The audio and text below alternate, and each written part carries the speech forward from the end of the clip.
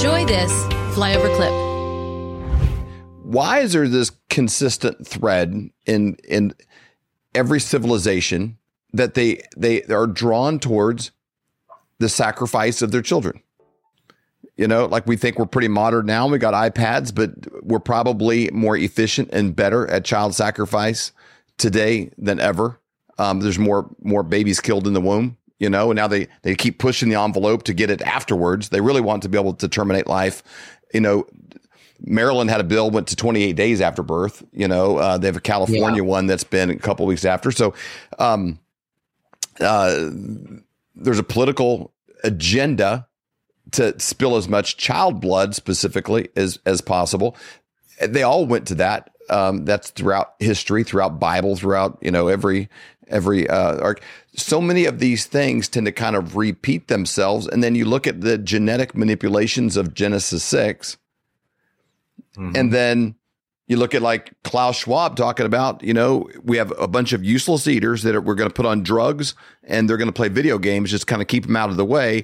And the elites and everybody that's functioning in society will have a chip in their head where we can communicate inside of a hive mind, you know, and manipulate our own genes. And they ultimately want to live forever. Is that just the demonic, a bodiless being that wants a body to function in? And when they get one, they don't want to lose it. So they just kind of keep trying to live forever. Like these themes that they're talking about today in the open, very transparent, sound very similar to what's happened in the Babylonians all the way back to Genesis 6 and pre-flood times.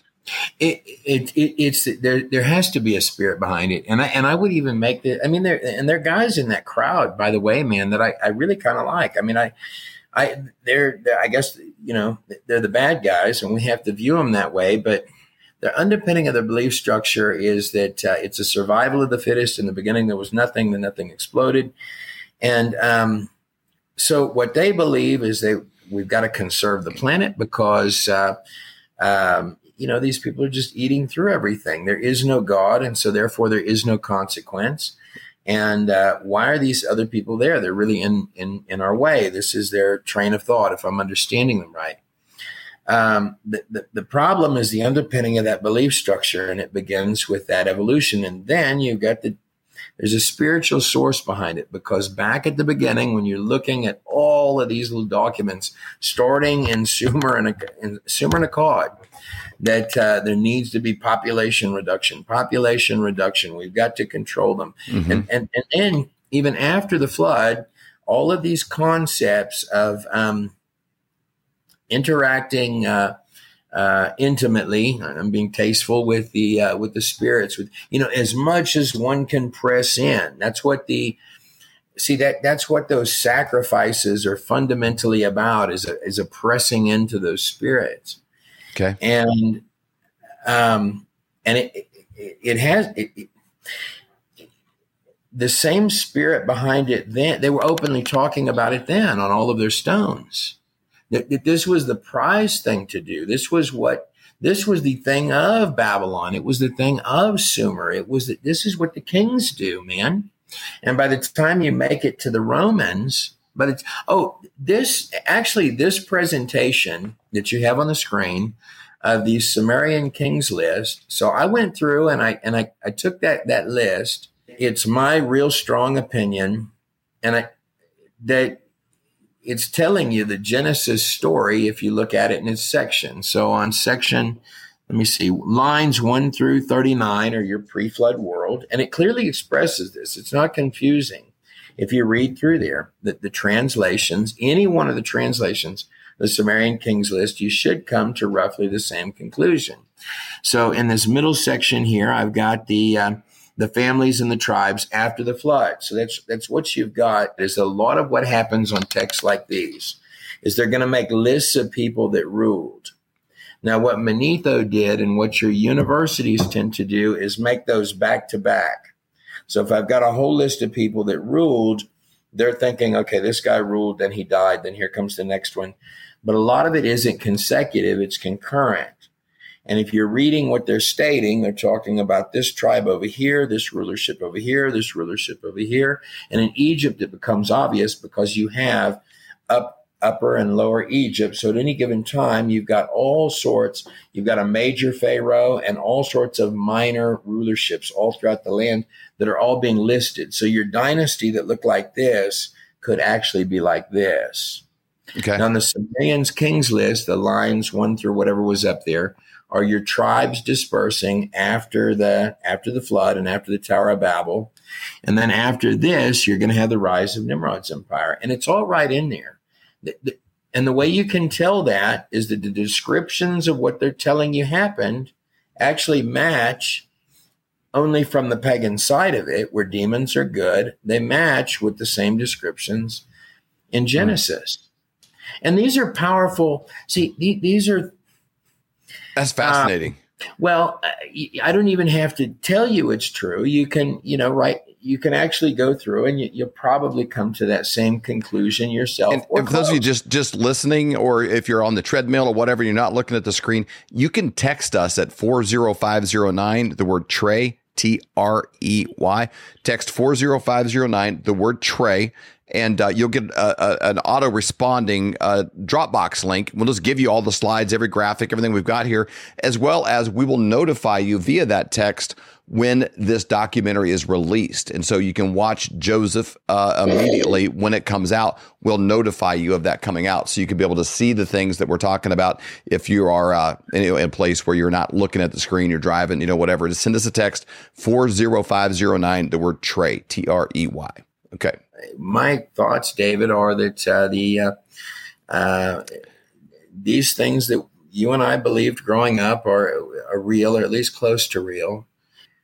These things aren't just real, but they're demonstrable. I mean, largely, one might believe this way or that in the different sects of Christianity, or even in the creation movement, or about different parts of the Exodus. But the track of it appears to be correct. And I think we're in hours of history where a lot more of this stuff not only can be found, but will be. If you're alive now, you can't help but feel like the ground beneath you is shaking and there's like a volcano about to erupt, or whatever you want to say. If this was a movie and we were watching, you watch a movie sometimes, there's like 3 people and they're climbing and you're like, oh, the guy's going to die.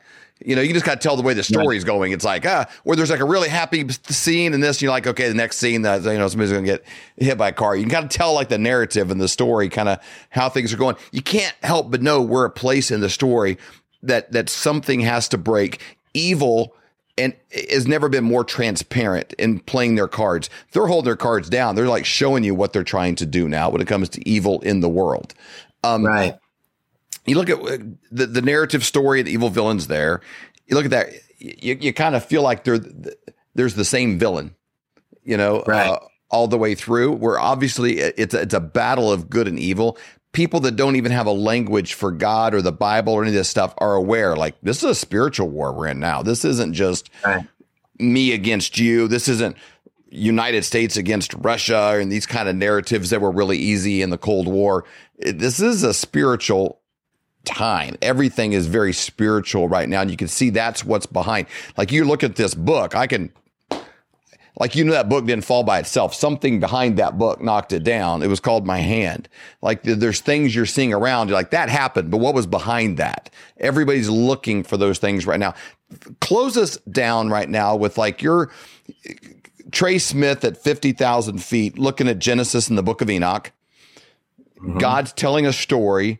There's revelation. There's man. We're alive right now. My wife Stacy says every day, this is the best time ever to be alive, and she has many reasons for it. And if you make eye contact and even barely ask her, she'll tell you all of them. She loves to talk about why this is the best time to be alive and witness what God's doing. But walk us between those two bookends as we close here and kind of wrap it up. You're a storyteller. You're one of the most, I think, significant, important voices in documentary and education and filmmaking right now. But you're telling these stories. Why are these stories so important to us right now?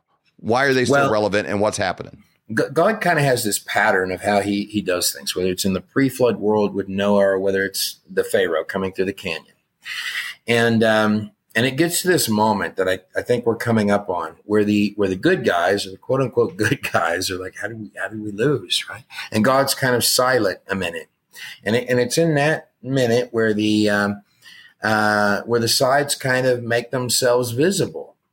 It says they were actually picking up stones to stone Moses, and they were considering, going back to Pharaoh and saying, he talked us into this.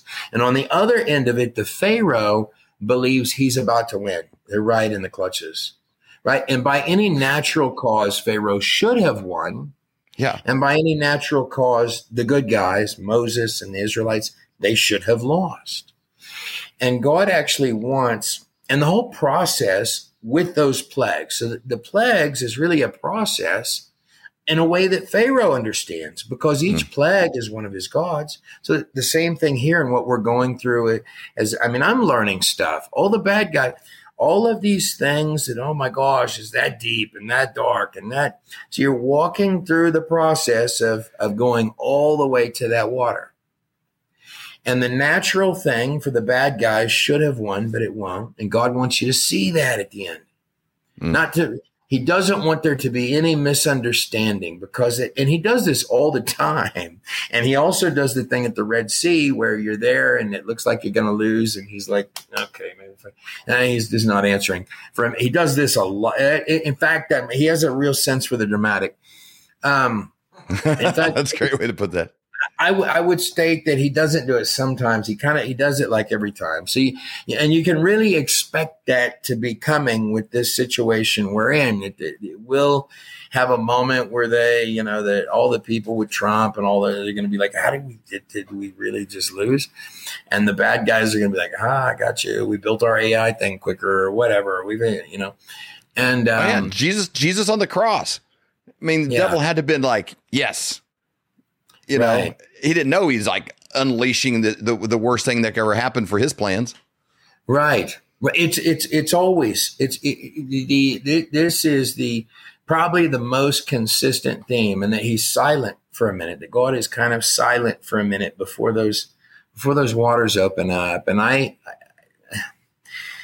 think that's where we're at. And I understand what your wife is stating, because this past time period, particularly in working on this, has been probably the most joy I've had in a long time. And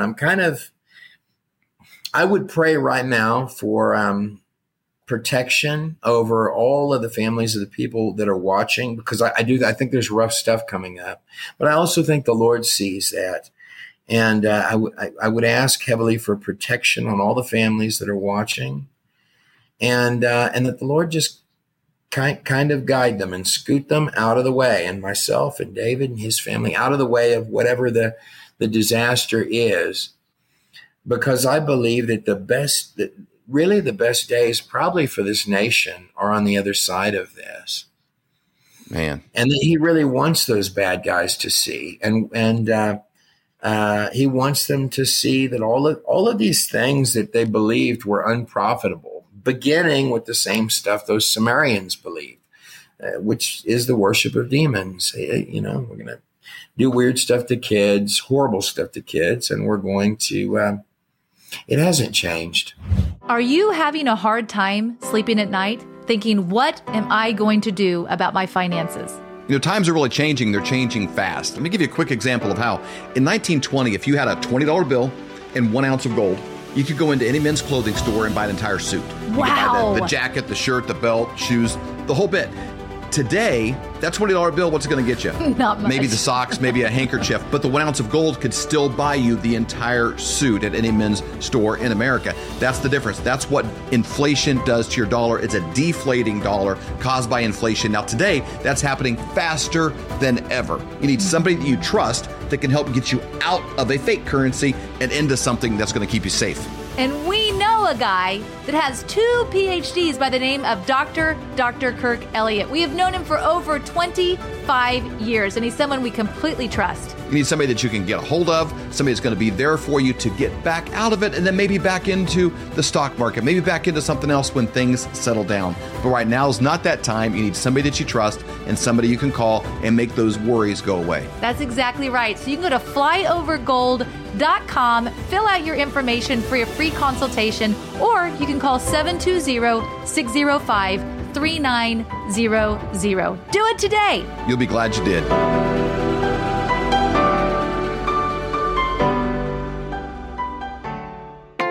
Do your feet ache and throb in pain with every step you take every day of your life?